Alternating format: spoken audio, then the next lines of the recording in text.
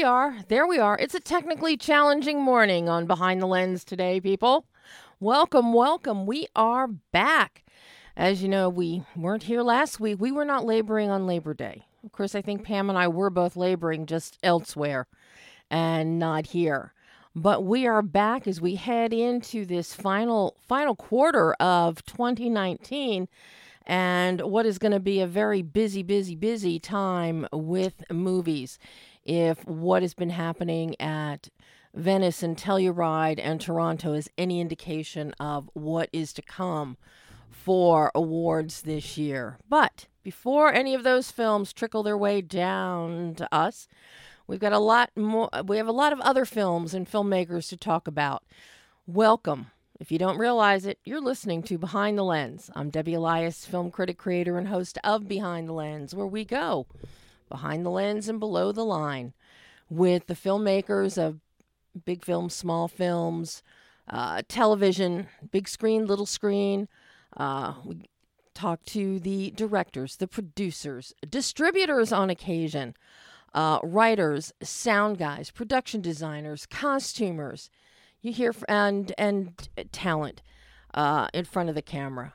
And we're already, I can tell you this right now, we're already booking talent in November. Yeah, Pam's face now. My wonderful engineer, Pam, she's making a face. She's utterly shocked. Yes, we are booking into November already.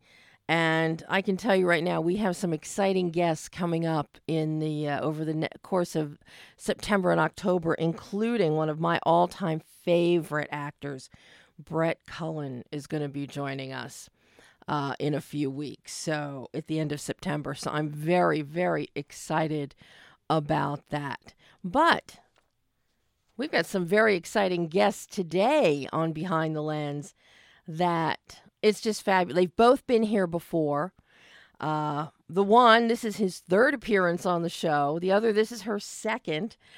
Joining us today are going to be Quincy Rose talking about his new film, The Narcissist.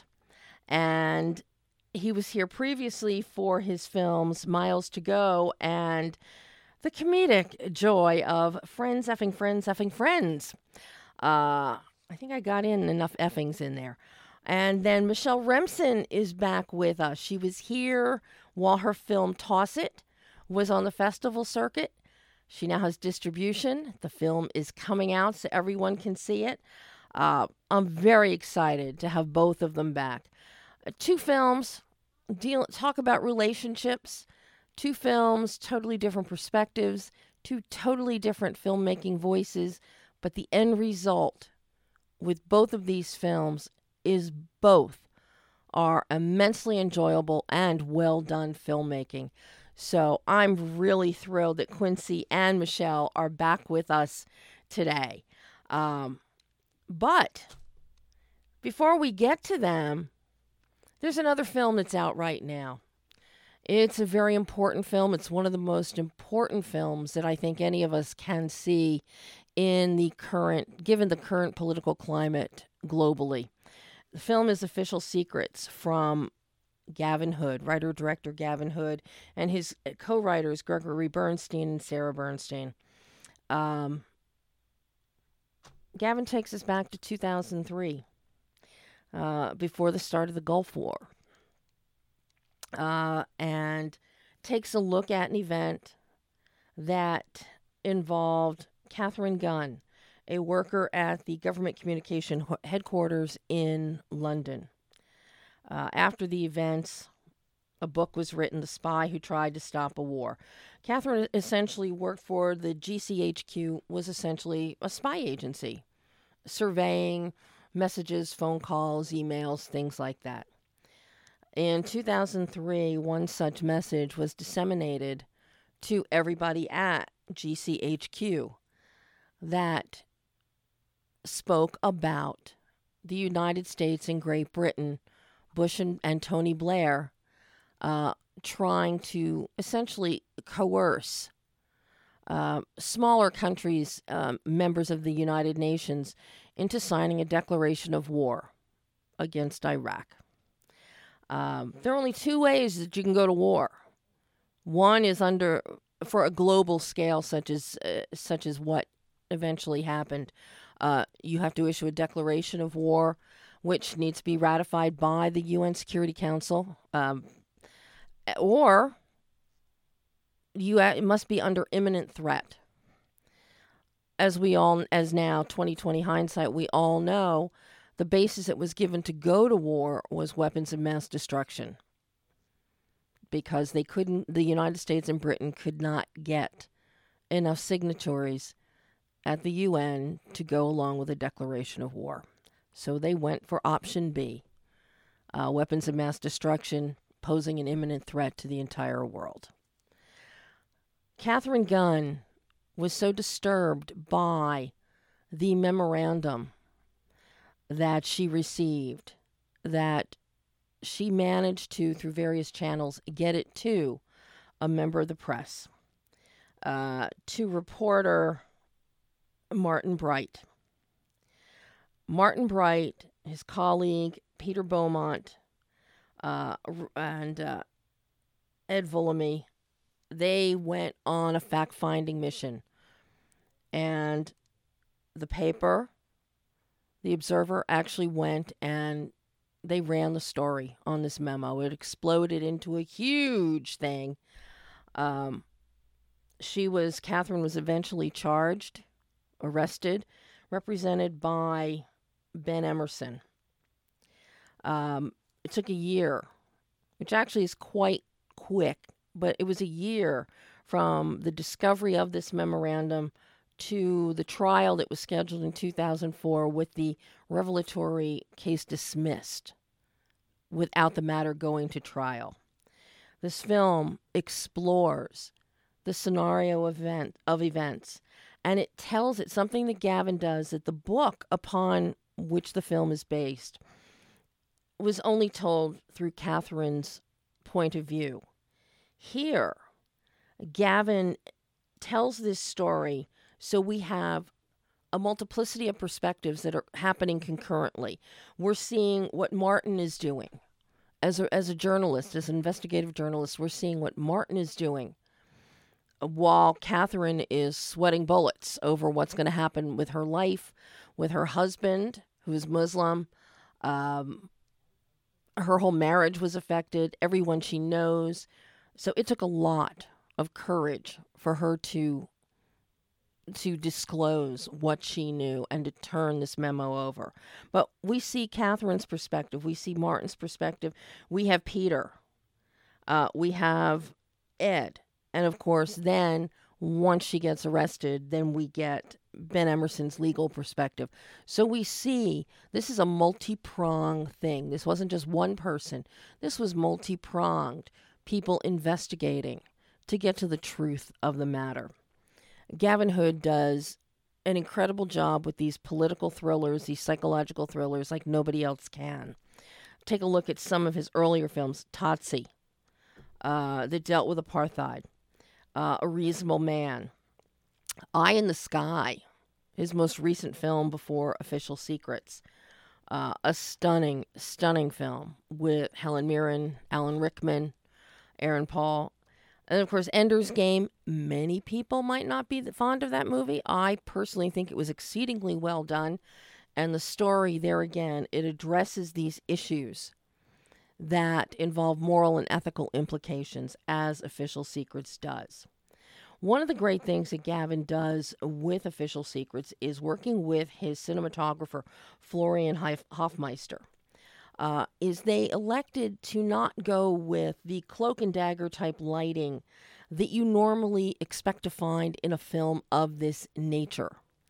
It was a conscious decision not to do so because, as you will hear Gavin in our exclusive interview, this excerpt from our interview, as he discusses what he wants people to be able to see, the wheels turning in Katharine's head as she's debating what to do, as she's basically playing a game of chess with the government, trying to stay one step ahead of them and be the one to finally call checkmate. So so much of this boils down to what Gavin and Florian do from a technical standpoint with their storytelling. So we're going to run clip 2, Pam. So rather than get into the whole political backstory, we're going to go backwards today.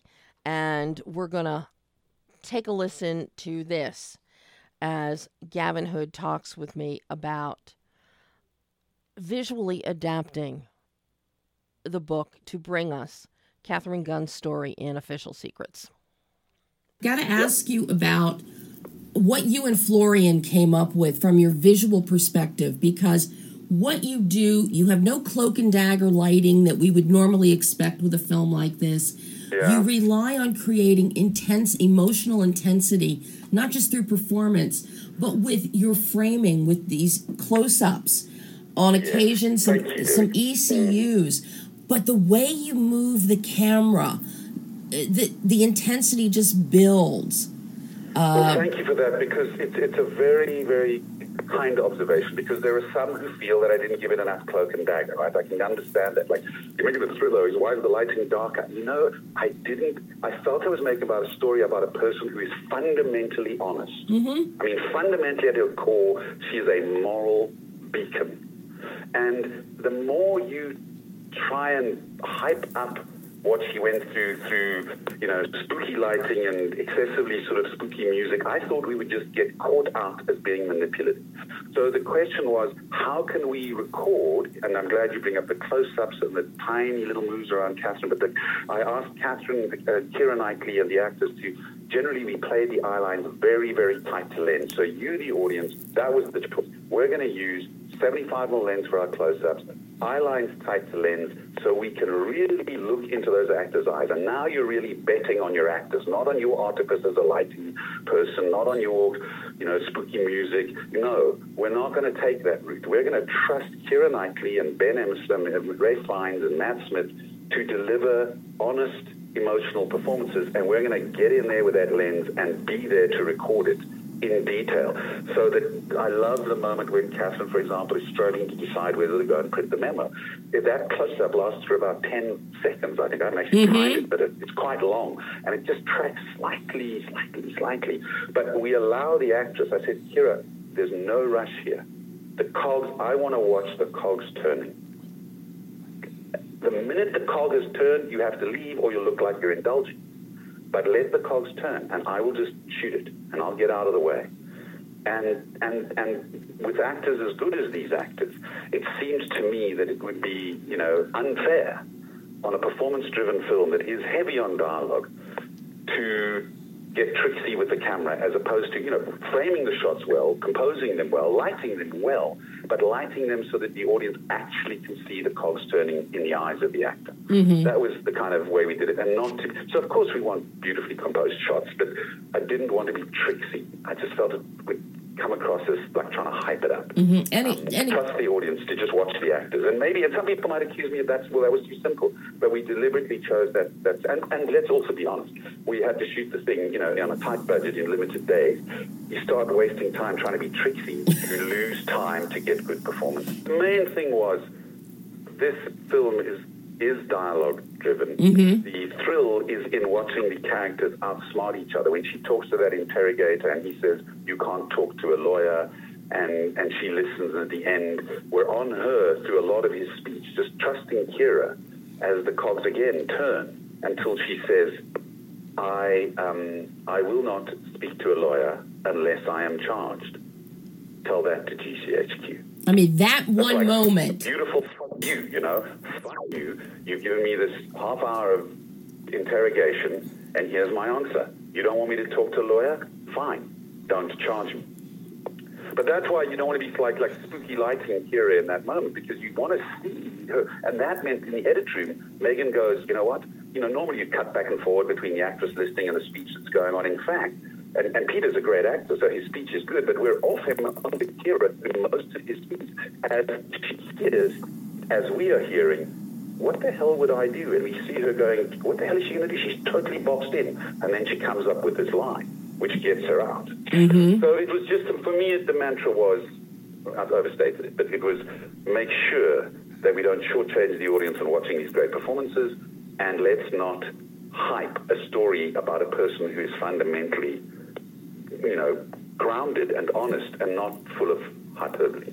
And of course, it works, but that was the idea. Whether it works is for you to judge. Gavin, as always, a pleasure talking to you. Thanks, I can't David. wait to talk to you again. Thanks. Thank you for that last one, because very few people have picked up on that. So it's always nice to say that was an answer I haven't given often. I've said other close-ups, but not. It was a nice question. Thank you. All right, my friend. And that was Gavin Hood. If we have time later in the show, you'll hear more from my exclusive with Gavin.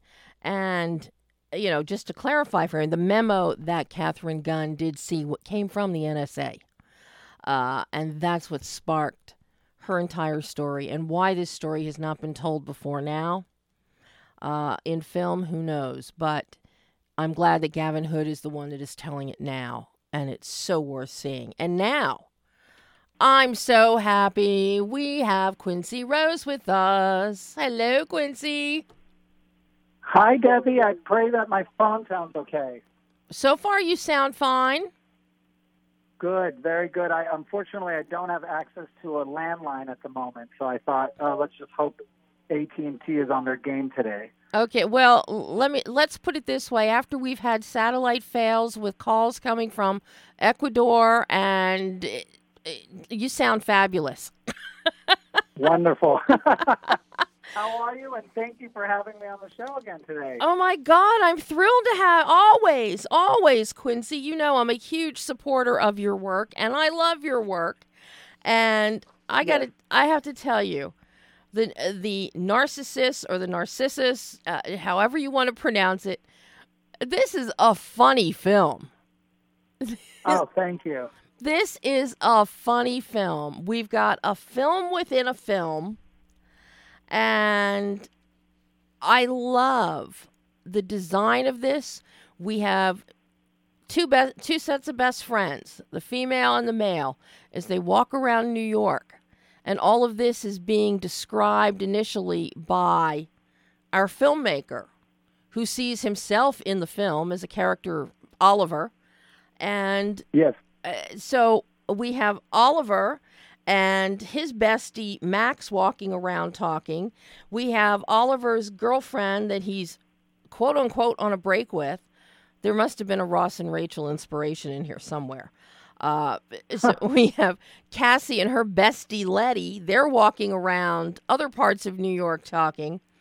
And the way you've constructed this with your beautiful cinematography, Jason Krangel's cinematography is gorgeous. For the most part, you keep the camera at a distance. So we're seeing life go by. And everything, the mundane things that happen every day, birds tweeting, buses, blowing soot out their exhaust, people walking.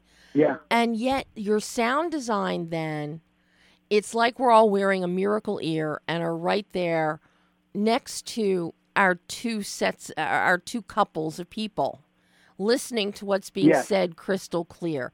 That I found so striking, so fascinating and engaging. What led you to this great design? And the fact that you start the film in quote unquote real life in black and white, and then you bring color in as Oliver is telling this story as to what he wants to make a film about.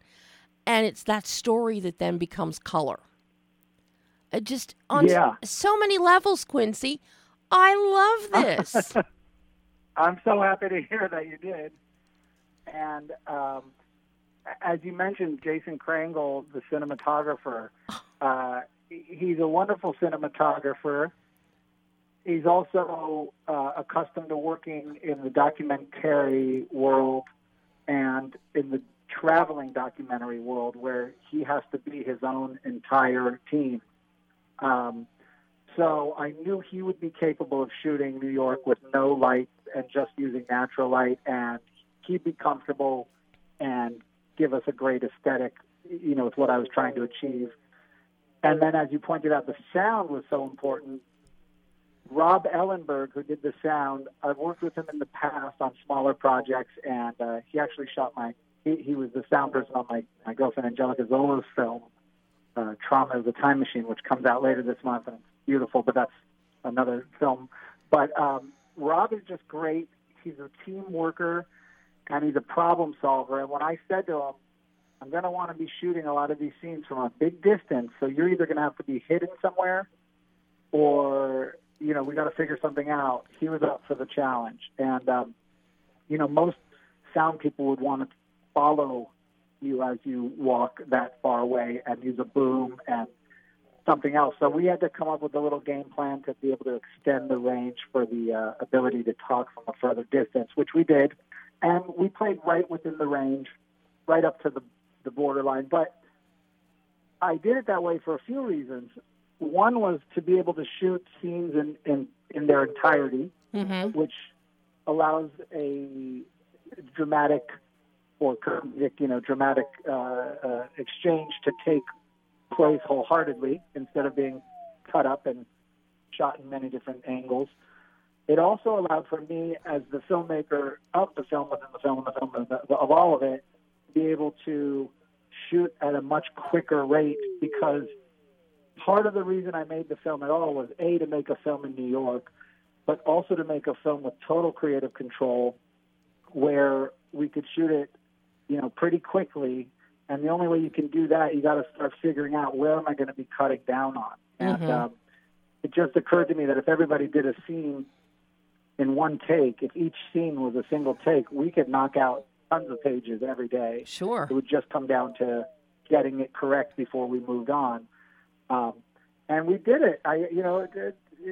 It came out how I planned, and it's the first time I've really had what was on the page appear on the screen. That's a difficult task as you're tasked with bringing a film into fruition, So, and I don't think anybody's ever usually satisfied. But this was a very satisfying experience and a growing experience. And because of the previous films you mentioned, I had some experience there. And I just put together a tiny little team of sound, camera, and me, and one extra friend, my friend Jason Kalikia, to be kind of the all-around eyes and ears of what was going on.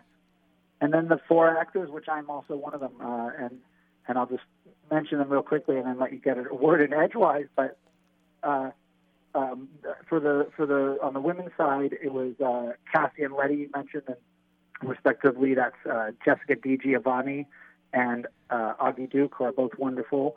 And then playing Max opposite my Oliver was Zachary Tejan, who you'll remember from Miles to Go. He played Miles' best friend, Sydney. And so, yeah. So it was just a good team, a lot of luck, and I feel like an idea that could work for this exact film. And I'm so happy you loved it. Yeah. I mean, and I was so happy to see Zach again. He does the BFF really well, I have to say. But he is one of my BFFs. Well, so that really, you'll get that taste. This explains it then. But what I love when you say that this, this is really the first time you're satisfied. You see what was on the page, end up on the screen. Let's talk about what was on the page, because this dialogue is so sharp, yet so effortless and so honest. But what's very striking is the different tones in how the girls are talking and what they're talking about and how the guys are talking. Yes, it's established in both sets of friends that Cassie and Oliver are on a break. Oliver cannot communicate with her until after 5 o'clock at night or some such thing. But but the girls are more intent talking about these emotional statuses and cheating and, you're going out with your ex-boyfriend and blah, blah, blah, blah, blah. And they're getting into the nitty-gritty, whereas the guys get into more existential things about the world. And forget about the relationship dynamic and the issues Oliver's having with Cassie. Really, when you listen to Max and Oliver talk, the crux of the discussion, the big question is not whether Oliver should stay with Cassie. It's, I want to keep my apartment, and this may be the only way I can do it. It's that apartment, the apartment. That this is really where the guys are coming from, is the apartment. And the girls are talking more about, is the sex any good? Is this one better? The emotion. Do I see myself with him forever? You don't get that with the guys. And I love how you broke that out. Well, thank you. I mean, the script is, the film is entirely scripted, except in the end sequences of interviews, or where the interviews are. That is the only places where all the actors improvise, but in accordance to what I was asking them, they were answering from their character's perspective. Right. And it was important for me to have both of those elements because I shot the interviews for each character on the day that each actor was wrapping out, I should say. So that meant they had no more dialogue to have memorized, and they could reflect on everything they had memorized and where their character was coming from, what they decided, who their character was, et cetera, and they could answer with, filling it out with whatever honesties they wanted to add from their own personal experiences or not, or from something they heard, whatever they wanted to do. And I felt that added another level of depth to the characters, as well as bringing into question, was the rest of it improvised? Because there's a lot going on. You would expect somebody who shot a film this quickly with all this dialogue, you probably just said, hey, guys, just talk about these subject matters. But, no, as you pointed out, the front end is it's highly designed that way. And I don't think that it's set out to go, well, the women will talk about these kind of driven ideas, and the men will talk about these kind of driven ideas. What I really set out to do was just the man and the woman, Cassie and Oliver, each have a respective best friend, and that best friend, while lovely and amazing BFFs they are to them, they're a little scattered all over the place of what's taking their concentration, because quite honestly, they're not interested in long-term relationships, individually speaking. And so they've also been listening to all the complaints that their friends are making. But they're also the kind of people who, as the film dictates with the title The Narcissist, plural, they're going to be talking about everything except what the actual problem is. So even though the women ended up talking about certain things that were actually real in the relationship and inclusive to the decision of what they might decide individually, speaking like with Cassie, what she might choose to do in the end, she's still very far off, subject from, hey, let's really look at what's going on. You have to make a decision by tomorrow, and let's work this out. They're not doing that, and neither is Oliver and Max. In fact, they're even further off, as you said, into the whole existence of life and Max's, sick, twisted mind of whatever he, views the world as his own life. But I really wanted the reflection to be more between Oliver and Cassie's similarities, and so you could see why they were in a relationship together to begin with, even though you never really see them together, or maybe you do, I don't know. Don't want to spoil that one. No, we don't. But Max and Letty were the opposite of them in a way, and each individually were similar to one another and both of them are so funny with giving the more, not vulgar for shock value, but literally they're so comfortable with the absurd, vulgar and silly, over the top kind of dialogue that they say it without it coming off over the top. It's just natural. And I just really wanted to have fun playing with these dialogues, and like you said, what men think about and what women think about. But that kind of came from just like a subconscious place, as opposed to, well, this is exactly what a woman would say, and this is exactly what a man would say. But it definitely came from I wanted the one conversation to lead the other conversation. So it was almost like they were having a conversation, the two couples were having conversations together, but not ever together. Right. And I have to say, Yeah. what I really loved with the way the conversations and the subject matter went and the personas, I really could see Letty and Max with their out there absurdities and and their own self-obsessiveness. I could see them as a couple. Mm-hmm. I could see Absolutely. Max and Letty as a couple.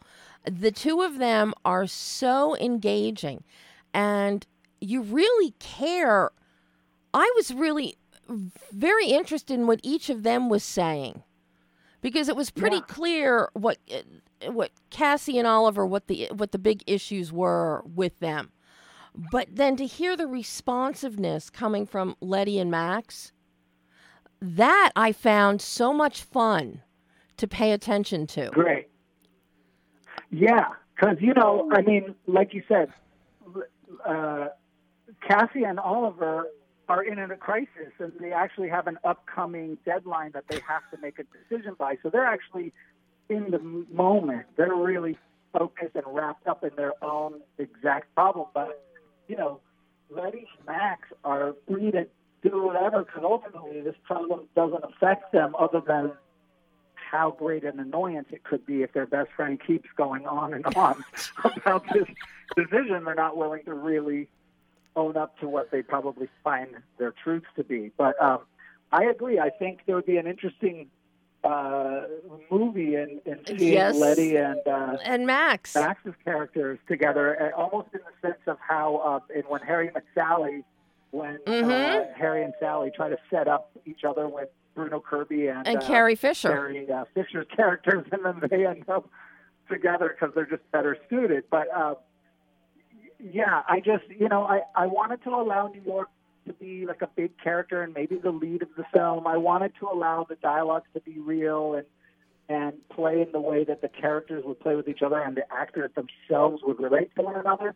It's tricky when you're acting in a film like this because there's so little around you to tell you that you're actually acting in a movie, even though right.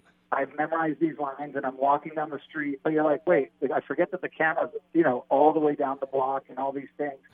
So the actors have a tendency to just kind of shrink into their own, being. So that brings an extra level of naturalism. And the whole film plays as like a time capsule for New York at that exact time. I mean, you have the people walking around with their cell phones. These are just real people. Everyone's looking at their phone. I was sitting there so concerned I would look at the lens, but nobody's even concerned with anything around them because they're texting and tweeting or whatever they're doing on their phones. And, or walking dogs or walking by and you pick up a little chatter or the bus honks or I really wanted people to be able to get lost in the shots of just New York City itself where you could literally just daydream if that's what you wanted to do and be like, wow, I'm on the corner of, X and Y, and I'm just looking at that park that I'm familiar with, or it'd be really nice to be there, or wow, this is great, whatever. And then, oh yeah, that's right, there's a conversation going on that I'm also relating to, or just find funny, or whatever. But it was really just a pleasure to design and to get to bring to the screen in the way that I felt it was on page, or how I perceived it, kind of envisioned it to be.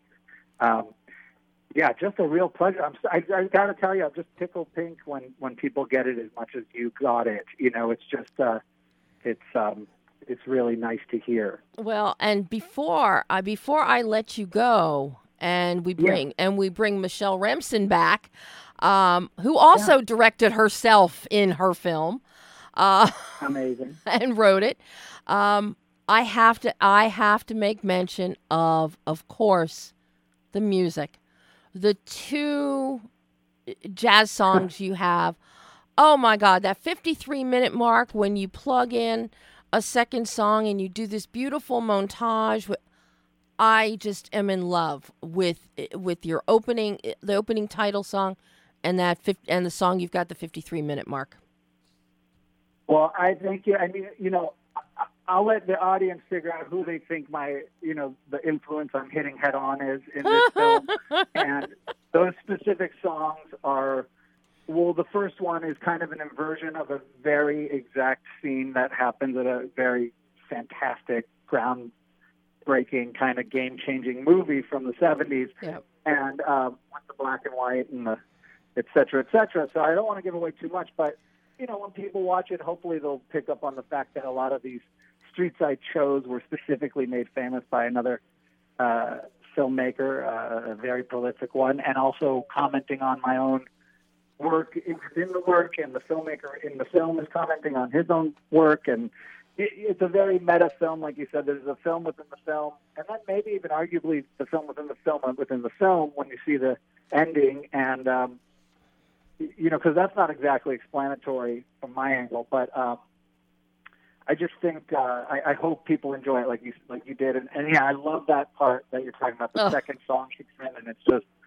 I love photographing New York. I love New York City. It's my favorite city in the world. I've always loved it the most. It's been in my blood since I was a baby.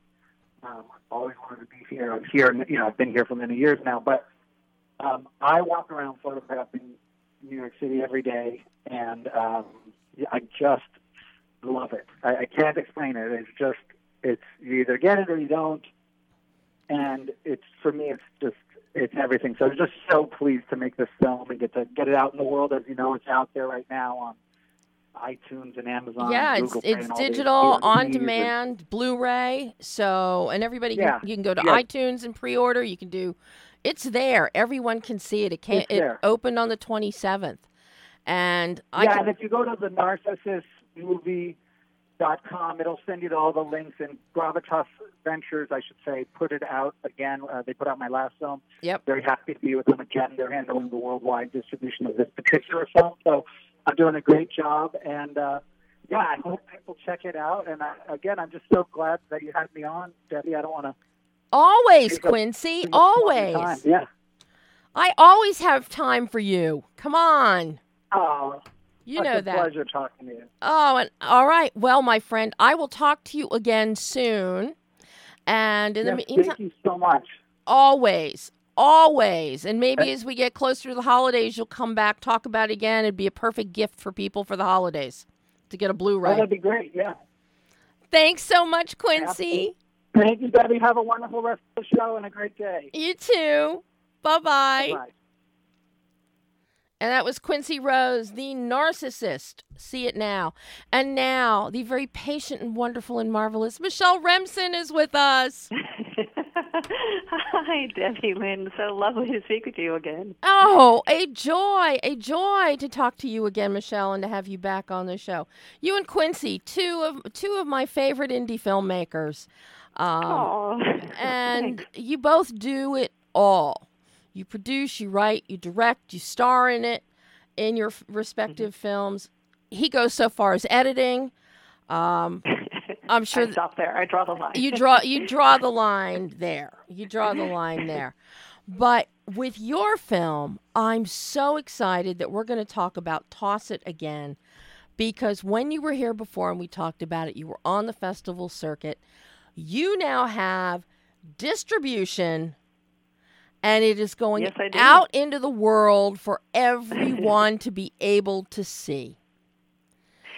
Yeah, we're very excited about that. It is a worldwide VOD, transactional VOD, meaning you can rent it on Amazon and iTunes and Google Play and Vimeo On Demand, literally around the world, which is really cool because as Annie Gies, the publicist, pointed out, she was like, it's so out that since this is the old indie film model where you used to get maybe LA and New York, you get two cities and you would hope it would catch on. But now it's literally all across North America, everywhere from Australia to Zimbabwe, all on the same day. So it's a whole new model, which I'm excited to see what that does. You know, it's not just numbers so I get out of film debt, but it's also because everyone then at once can maybe spark a conversation about these topics. Mm-hmm.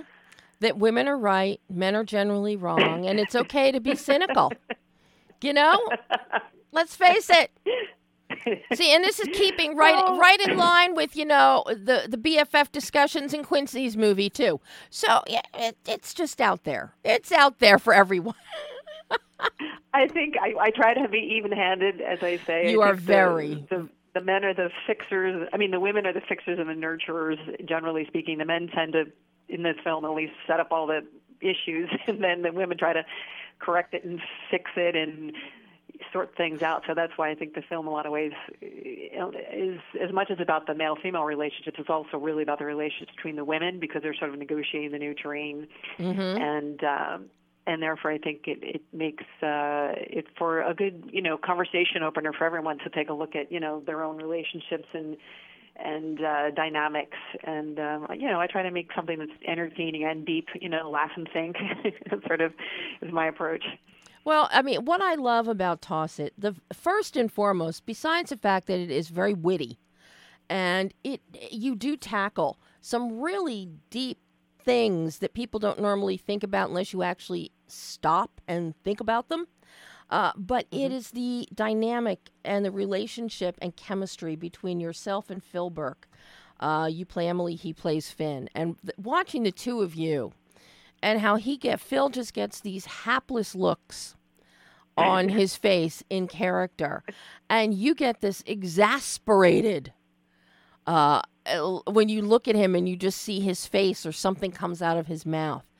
And it's just so rich and delicious to watch this. And I asked Annie for a new link to the film in case it had been changed since I saw it. And I loved it even more watching it again.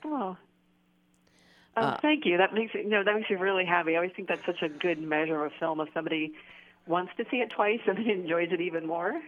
So I hope other people feel that way. Something that I'm curious about is, whereas we're so used to hearing about these indie films getting picked up by Gravitas, A24, Mar Vista Entertainment, something like that, you've got Journeyman Pictures picked up Toss It to distribute. And what I find interesting is Journeyman is based in the United Kingdom. And the sensibilities of humor are typically very different between British audiences, American audiences.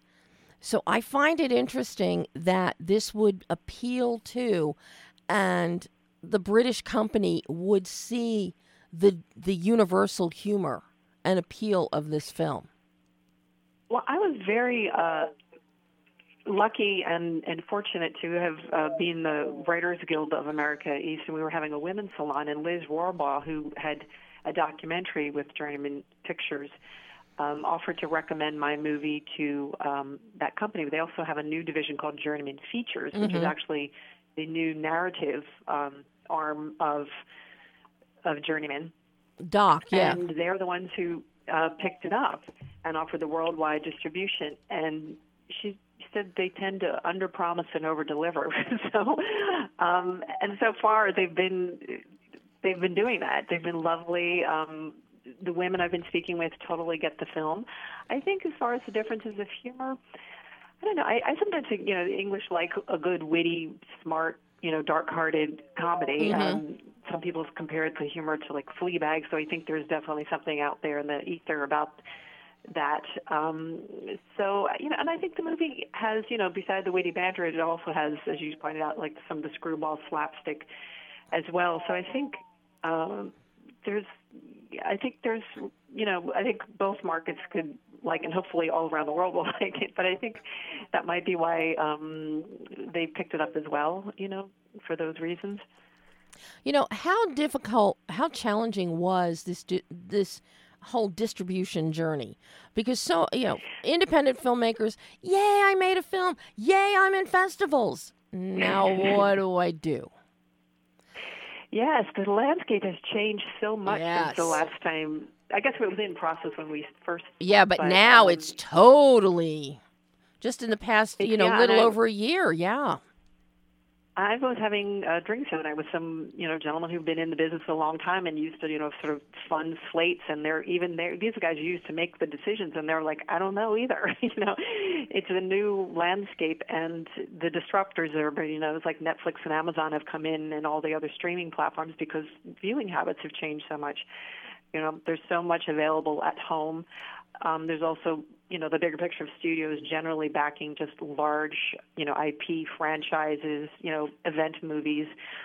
and festivals making generally smaller, sometimes, really important, but, sort of darker, serious films that sort of come out in the fall. And the interesting thing is for like a movie like mine that's entertaining and deep, that's, where does that go? Because the studios rarely finance them anymore. And so I'm really hoping that this new model of, worldwide VOD day and date, and hopefully with Andy's help, we're going to get some press on it and get, the word out so people can sort of just see it for themselves without having to wait for a studio to back it or to be selected by a festival. It's sort of direct to consumer. So I'll let you know how it goes. Yeah. Well, and the thing is with, when you're talking festivals, number one, it's a crapshoot whether you get into a festival. Number two, it's a crapshoot where that festival is located. Number three, it's a crapshoot what kind of press or exposure that festival has to the local communities who might come to see a film. I'm still lamenting the fact that L.A. lost. We no longer have L.A. Film Festival. I know, I can't believe that. Yeah, I don't know the decision behind that, but that's very much, festivals are very, like you said, it's a crapshoot. I mean, you just don't know which festival is going to be the right one if you get into it, and, are the forces going to line up as far as, like, who's there, is the audience there and loving it, with that screening? It's a lot of pressure put on, one or two screenings instead of sort of taking it directly to the audience, which I always feel like my odds are good with crowds. When I've done readings or screenings, I always love to hear, the laughter, but also people coming up afterwards go, wow, thank you for taking us there, and really, talking about what it brings up. And I just, I like it. I just think, there are different ways to get there. And so now there's sort of a third option, I think. But see, I think this is where you may have an advantage over many other filmmakers, is your stage experience. Because you have been able to, time and time again, test the waters as to audience reaction. Exactly. Yeah, that really helps, especially with comedy, because, you have to have the laughter, I think, just to sort of know where it is and to try to, edit around that so you can have some sense of pace, and especially if you're theatrically screening, so, there's room for laughter in it. On streaming, you can cut tighter because not as many people are going to be in the room watching it with you, so you don't have to wait for the laughter to die down. But it certainly helps with the pacing, the dynamic. And I always like doing readings of projects, with a live audience or a small gathering, just so we can all get a sense of how it plays and if the story really works before I turn in, put it in front of a camera, because the human element is key to give you confidence about, the shape of it and how it's going to play with people. Mm-hmm. And you have the benefit with Toss It. It started as a stage play. You started this as a stage play. Yeah, it very much started as, which I've talked about, it was a little one-act play that I wrote for my theater company in LA, Stevedore, The Confederacy, which has now been, I never produced it, and then I read it at Naked Angels, and people loved it and wanted to know what happened next, and that sort of turned it. I just sort of started answering the questions and writing it, and then doing production, readings at 92Y Tribeca and Ensemble Studio Theater, where I'm a member, and at Access Theater. So all these, companies and friends have helped, really help me hone it, between notes and feedback and, figuring also, then you can also get to kind of audition some of the actors. Because if they just nail the part, your casting process is really shortened. Mm-hmm. Yeah, I'm curious, and I didn't ask you this last time you were on the show, but how long were you doing, tooling the stage version of this and doing readings of this on stage before you said, all right, I'm going to make this into a film? Well, it was sort of, like I said, a bit of an accident. It was just sort of, when someone asked me to bring in something to read, I was like, well, here's this thing. I haven't done anything with it. And then it sort of, people kept giving me another opportunity, like, hey, do you want to bring in something to this? And so it was kind of over a few years, but it was also while I was working on a larger film script, which I now hope will, Toss It will be the door opener for, so I can get back to making those, but they were much larger budgets. And so it wasn't sort of a direct line, like I'm going to do this and then immediately film it. It was just, suddenly I was like, well, let's look around if, if it was hard to get money for the bigger ones, let's make something small to prove, A, it can do it and deliver on time and on budget, and just sort of showcase, all my filmmaking and writing skills. And so I know it's a long answer, but it was a few years. and then once I did the reading, it was just a few months when I decided to make it into a movie. I did a reading, invited people to go, like, do you think this works as a film? And then we started moving forward, as a film. What was the biggest challenge for you as a filmmaker in taking this from stage and turning it into a film? Because the play you shoot, it encompasses a lot of different cities, and we have that in the film as well. But on stage, you just change out your background, or not even. You just change your key lights, and the actors perform. But here, you actually have to go to locations, create locations, and you got a bunch of them. So I'm curious how this cinematic transfer was for you. Well, the secret is the whole movie was shot in New York. I found amazing locations that looked like Los Angeles and Vegas and Philadelphia and like the main line of Philadelphia. And so it was all very carefully, a lot of, location scouting ahead of time, a lot of scheduling to make it fit. And that was how we did it. And we also had the weather, thankfully, cooperating, that we had gorgeous weather when we wanted to be outside. We had sun when we were supposed to be in L.A. So that was how I pulled it off. It was just, again, the greatest challenge was really just the timing, because we had so little time. But based on the budget, I had a great crew, but they were available for 2 weeks. And that's why it was just, a real, it was run very, really tight schedule. But I laid it all out and talked everything over with the DP, and we had all the shot lists and great AD, and everybody, just because they knew their part so well, also just sort of came in and delivered. And so that's how we wound up doing 5 cities in 12 days. Well, and I personally think that the locations you chose to represent the main line in Philly are perfect. Oh, thank you. Yeah, I was really pleased with that. One is like the end of, my street and, up on the Upper West Side of New York for some of the exteriors. And then the house, which you see in the second half, was my cousin's, which was, a godsend because it was free. That's what family's for. Beautiful.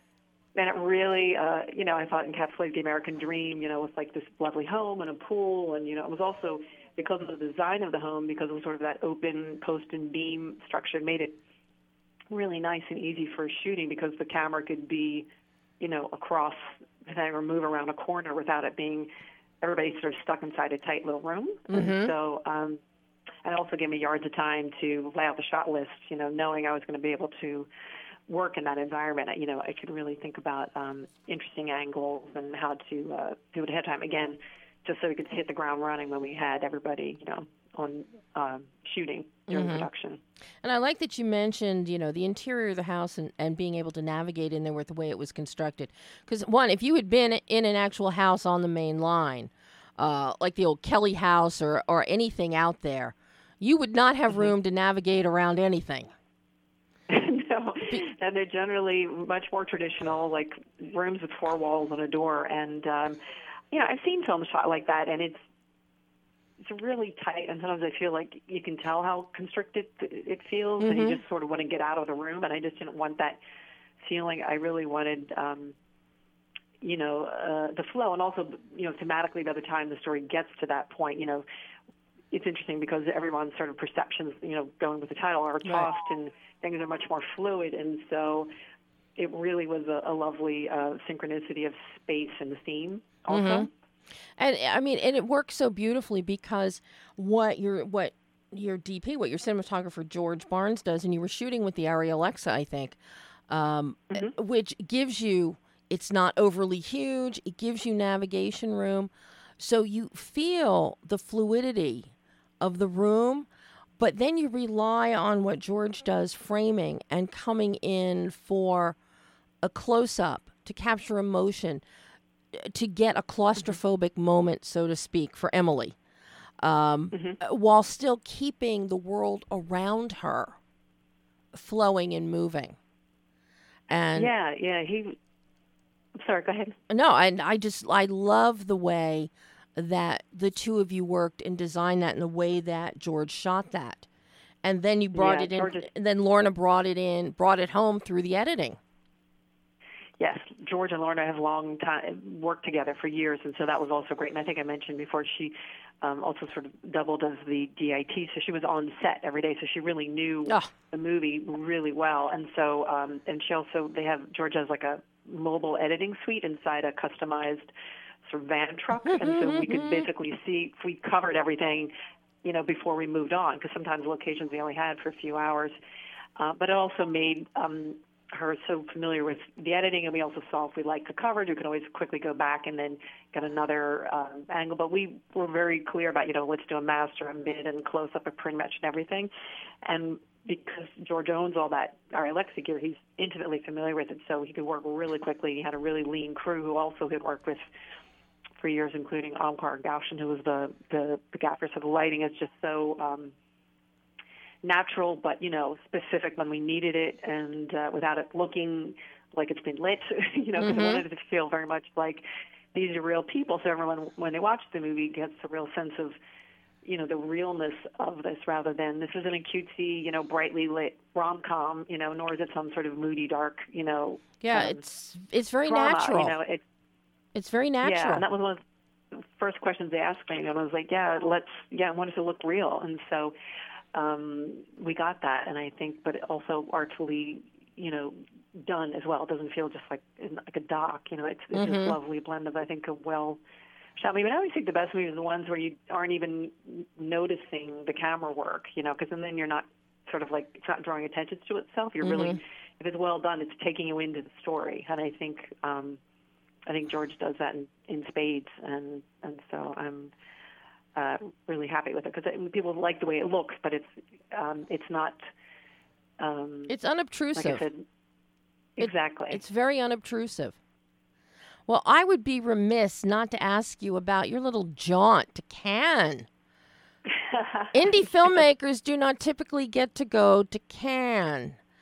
And what is that experience like? It is wild. It is sort of like being in a Fellini movie. So, it's beautiful and dramatic, with like all the mountains around you and the sea, and the streets are just filled with all sorts of international stars and press and locals, and it's a great, fantastic festival. That's sort of this long tradition. So I was very thrilled to be part of it and to sort of experience what you've heard about for years. My international sales agent was going to be there with it, in the Marché du Film, and so I thought, well, why not, if I can, go over and see if I can, make some hay of this. And Annie Jeeves, the publicist who I was able to hire with the New York Women in Film and Television marketing grant, happened to be also working head of PR for the American Pavilion. So it was this lovely, again, synchronicity. She's like, I'll happily set up some interviews and see what we can do over there. And we did a little event at the Pavilion as well for press and others in industry. And it was wonderful to sort of see the European model, where it's this wonderful blend of like art and commerce, where sometimes I think festivals over here can get so into the art, that over there it's sort of nice where people are refreshingly there to do business, but also they're also incredibly into the art. Being Europeans, they have like film commissions, and they really talk about art as film as an art form, where in America it sometimes feels like there's sort of a split between the marketplace and the festival loop. And it was very cool to experience both of them. And also, it's French, and the food and the drink is wonderful, and the people are lovely. So it was very cool. Yeah, Annie posted plenty of pictures about the food and drink. So I think I think we all get that part. Would you say though, for an independent filmmaker, would you say it's worth it for them ponying up the money out of their own pocket to go and experience this, to get the lay of this land?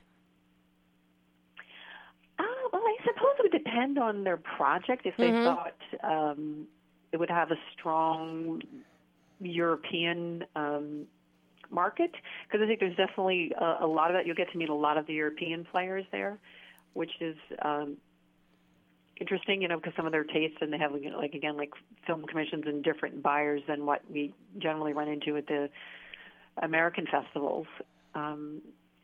So possibly, yes, but though, there are American buyers there as well. Right. But it's, I think it'd be more about where you think your film would stand, or play internationally, and everybody sort of knows those, there are certain genre types that, tend to work, better than others, if it's, action, or if it, or if it's, more physical comedy, or, it's more picture driven, I know mine's very verbal. So, but unfortunately English is spoken a lot. So, hopefully it will do well internationally as well. So I guess the long answer is, I think it really depends on the filmmaker if they want to give it a shot, if they really want to explore sort of the international marketplace, and just to sort of see for themselves what that's like. And they also get to make some great, contacts. I've made some international press contacts too, which I hope, we'll see some kind words about the film overseas, since it'll be, opening everywhere. So there's lots of different, pluses to it. It's not just specifically selling the movie. There's all sorts of connections to be made. And I guess, if you can go in like I did and got an Airbnb, which, if you book long enough ahead of time, it's not bad. And you try and get some, cheap flights and, yeah, I think you can have a wonderful time there and learn a lot. And of course, don't worry about the global audience, because whether any of them speak English or not, they're going to die just seeing the reactions, the facial expressiveness between you and Phil. They're going to get it. Oh, they're going to get it. I hope so. Oh, trust me. You defy language barriers with your facial expressiveness, you and Phil. So. Oh, well, that's wonderful to hear. Thank you. So when is this available? Is it September 17th? So it's next Tuesday. Everybody can see Toss It for themselves. Exactly. It's going to be on Amazon, iTunes, Google Play, Vimeo on demand. And if they go to tossitthemovie.com, we'll direct them to Journeyman Features, or go directly to Journeyman Features, and you'll find Toss It there. And then on the 17th, all the links will be live there for folks to rent and or buy it. Well, ideally, I want them to buy it, but we'll take renting. We'll take renting. Michelle, unfortunately, we are all out of time for the whole show today.